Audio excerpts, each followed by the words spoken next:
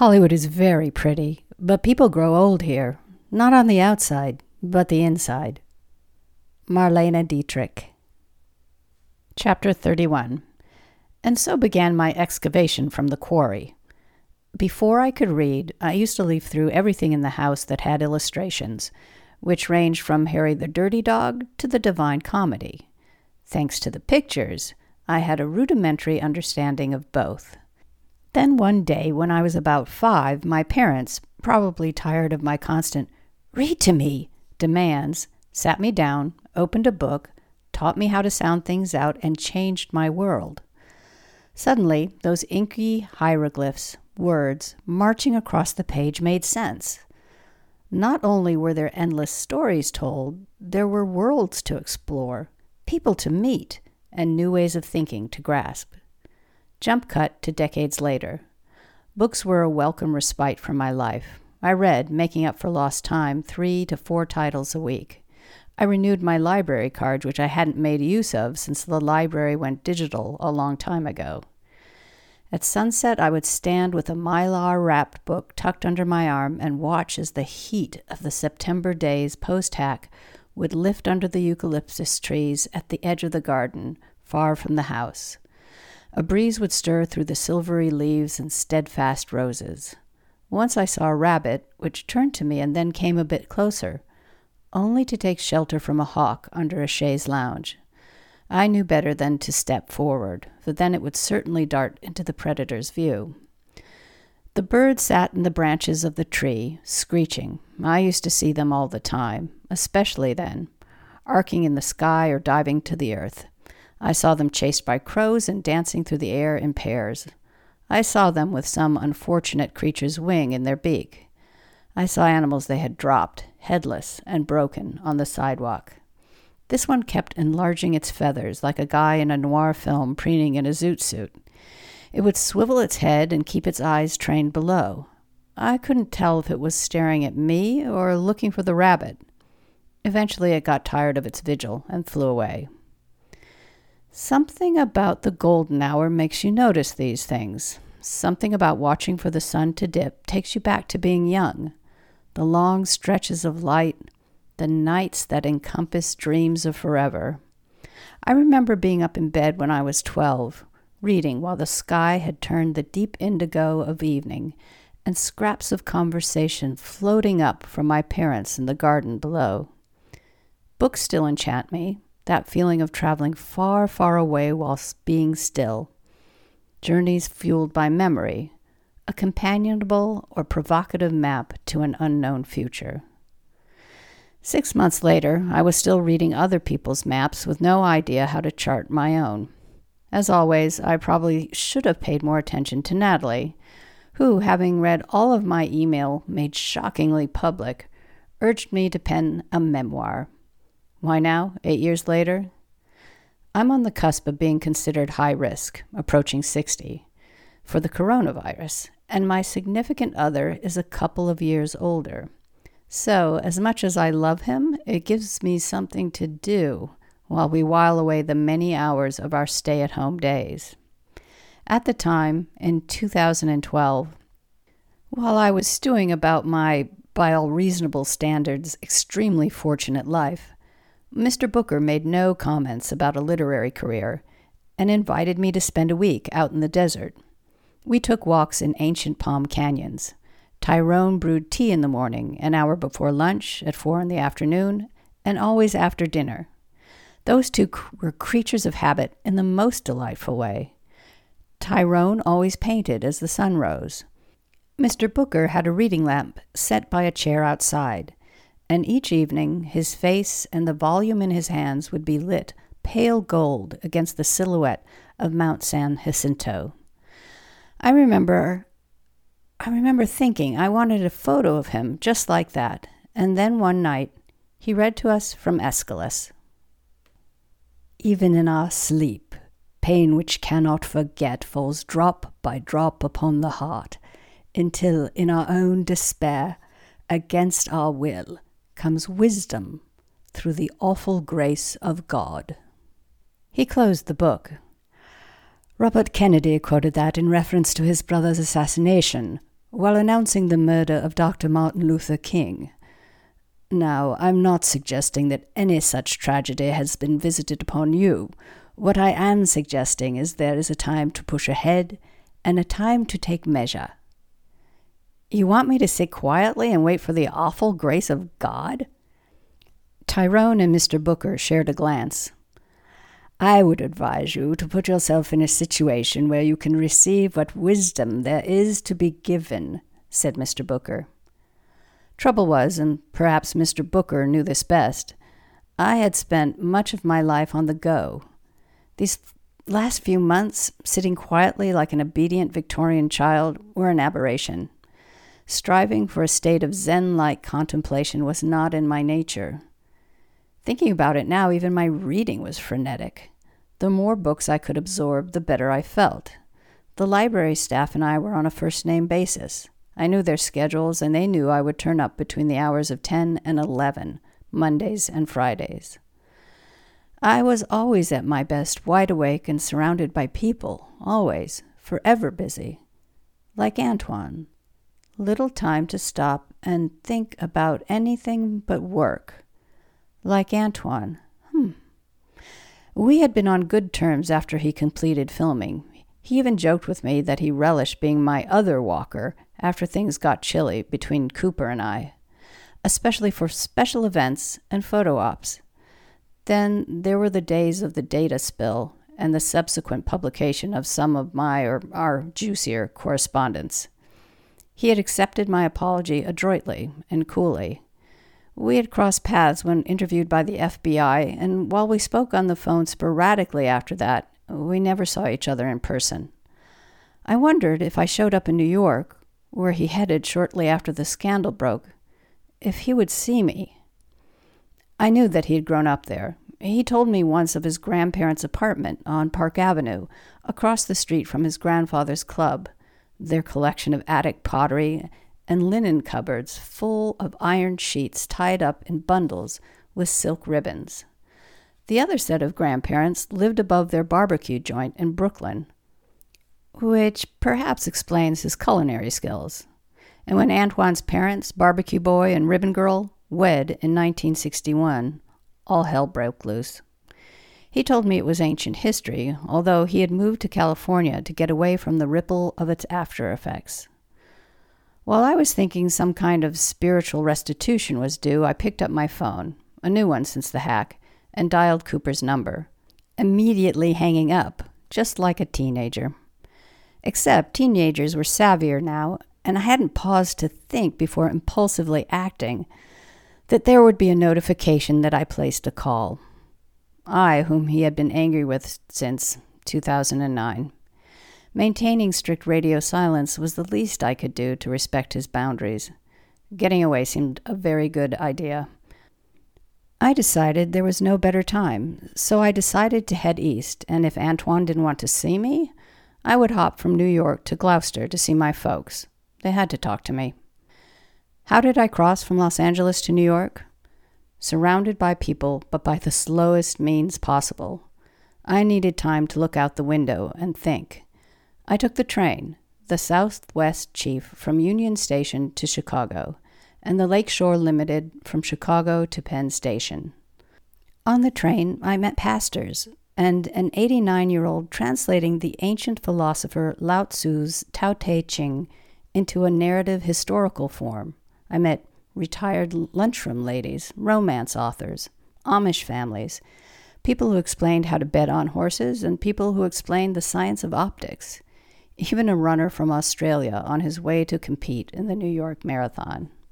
I love sitting down to dinner with strangers because no matter how different our outlook, our backgrounds, our beliefs, or our political stance, we found a chord at the table.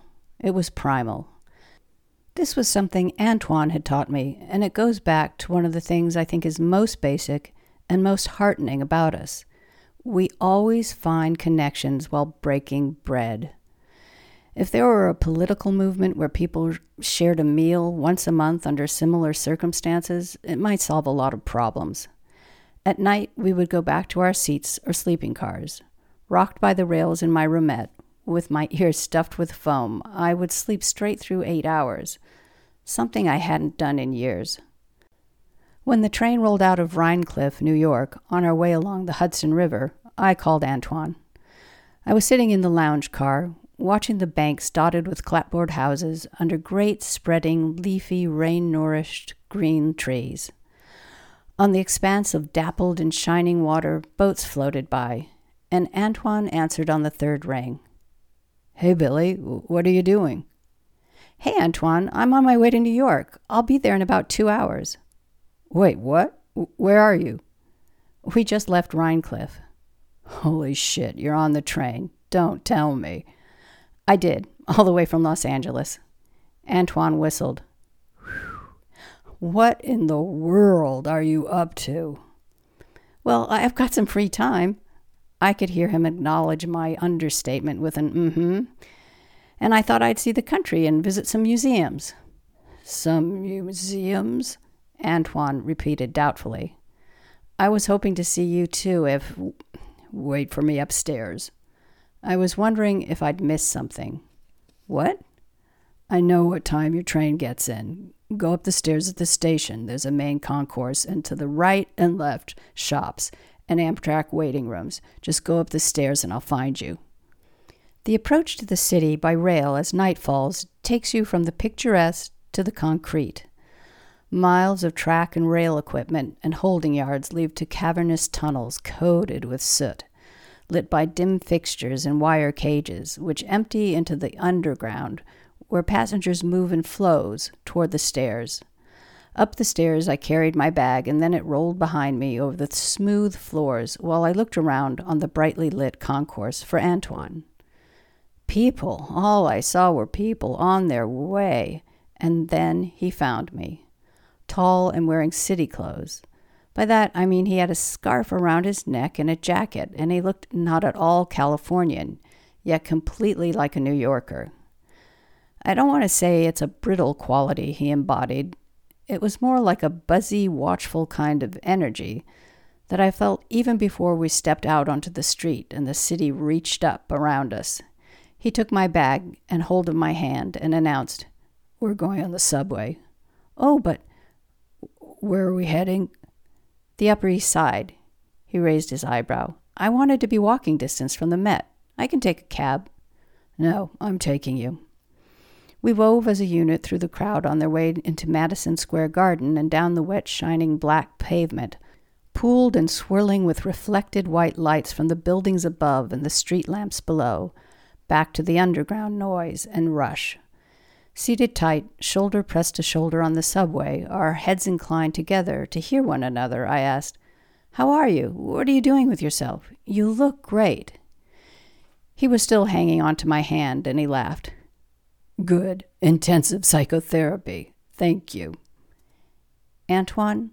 "Stop apologizing, Billy." "How did you know?" His exhale was audible. "I've known you almost as long as that asshole, Cooper." "I thought..." The side of his head touched mine. "It doesn't matter. What happened, happened. It got me here, and it got me to pay attention to things I've been avoiding for a long time. Okay?" "Okay."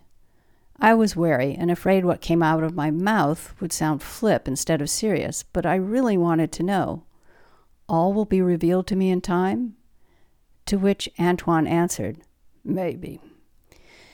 In the morning, Antoine called for me at the hotel, and we walked through Central Park on the path I told you about earlier, sheltered by elms, down past a garden shaped by boulders, and up a staircase to the Upper West Side. We squeezed our way into a narrow, tiled cafe that consisted of a bank of shining espresso machines, a glass case full of pastries, and a marble bar where we found seats at the very end. Antoine put our coats on hooks behind us and ordered apricot coronets and coffee. We went back across the park to the Met and saw kids thumbing their phones and staring at their screens, or adults rushing from piece to piece, and instead of pausing and looking up at the art, framing it through their devices. An electronic intercession, and then moving on. At the Frick, they checked coats and phones. The museum was once one of many ostentatious homes of a brutal robber baron with a taste for old masters.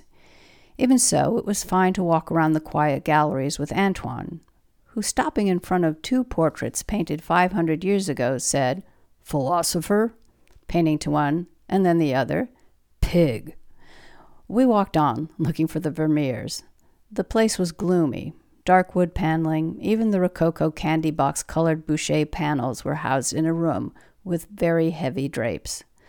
The central atrium, which should have been a light well, was topped by opaque glass and black arched iron in a grid. The robber baron's ode to perpetuity was getting on my nerves. "Antoine," I said, "I didn't really come here to see museums." We walked out of the museum into a nor'easter. I remembered that kind of crappy weather from my childhood, but then I used to dress appropriately for the cold. Nothing is so chilling as a wet wind that reaches through to your bones. Antoine wrapped an arm around my shoulders as we stood on Fifth Avenue. He raised his voice above the wind. "You want to go back to your hotel?" "No, I want to go to your place." My cheeks were stinging, and I could feel my nose going icy. "Where?" He was looking at me with a puzzled expression. "Your place. You have an apartment here or something, don't you?" Antoine took off his scarf and wrapped it around my head. "Think you can make it to the 72nd Street station?" he said, nodding the cashmere under my chin. "I want to go in a taxi." "It's faster by subway." "It's freezing here. I'm cold. This fucking jacket doesn't even have pockets." I plucked at the inadequate thing with oversized buttons. "Look." Antoine put both arms around me. I buried my face in his coat.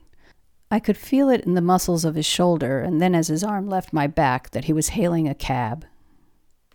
From Antoine's apartment, you could see the river. At first, I don't know which river, because in the cab I wasn't paying any attention to where we were going. His arms were still around me, and we were sharing the same breath and finding the contours of each other's mouths with our tongues. We were in a honeyed flow, and I could no longer feel the defining edge of time or place. In the cab, up against him, my fingers near his lips, he said, "Birds can sing, but they can't dance." I remember squinting and leaning back to see, to hear him better. "What?" "At one point, an analyst told me I had to keep a dream journal. I was probably in my 20s. It was a notebook from college, the kind where you stick a pen or pencil down the spiral. Anyway, I kept it near my bed. If I had a dream, I would open the notebook no matter what time it was and write it down, then conk back out. There was this night. I remember I was in my 20s when I had the dream, the answer to all my questions, the meaning of life. Everything suddenly made sense. It felt so good. Problem solved. I woke up. It was dark still. I reached for the notebook without turning on the light, and I wrote it down. I went back to sleep. I felt only relief. I'd finally figured it out. I woke up goddamn euphoric with the sun in my face. I couldn't remember the dream, but I knew I'd written it down. I got my notebook, opened it to the page where I'd left my pen, and that's what I wrote. Birds can sing, but they can't dance. That's all I wrote. No details, just that one sentence. That's all you wrote? That's all I wrote. I spent the night with Antoine. We shared a bed, but we didn't have sex. No singing or dancing. For one thing, as he explained, the medication I'm on, I can get cozy, but I can't come. And he also told me, "Billy, you're an executor." I drew my knees up to my chest under the blankets. "I'm a what?" Thinking something horrible. "I mean," he said, "that you say you're going to do something and you do it. You execute it. You carry it off. I'm not at that point in my life. I'm not something you can do." I must have been smiling. "Not that way. Billy, Billy, Billy." He kissed me again. "You can't carry me off. I have to stay right here in New York and get my life straightened out. And that probably means at least another year or two visiting the therapist. You see what I'm saying?" I think maybe you need to go home and execute some things there, right? I nodded.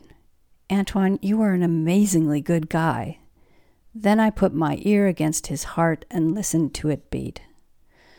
Once home, I started sorting through my things. My long-time, once-a-week cleaning crew mopped floors and dusted surfaces while pretending incuriosity at my presence. An impression somewhat spoiled by the number of times I caught them glancing furtively in my direction. There were heaps, accumulated reminders of a life all around. Everything that served as an archival asset or a teaching aid for future filmmakers, I boxed and hauled over to the Academy of Motion Picture Arts and Sciences. Clothes I donated. Books I culled down to the essentials and gave the balance to the library. I avoided looking at my computer for days, ignored my constantly vibrating mobile, and turned off the ringer on my landline. I played music at all hours, danced when I felt like it, and slept in any room where I had spent the day organizing.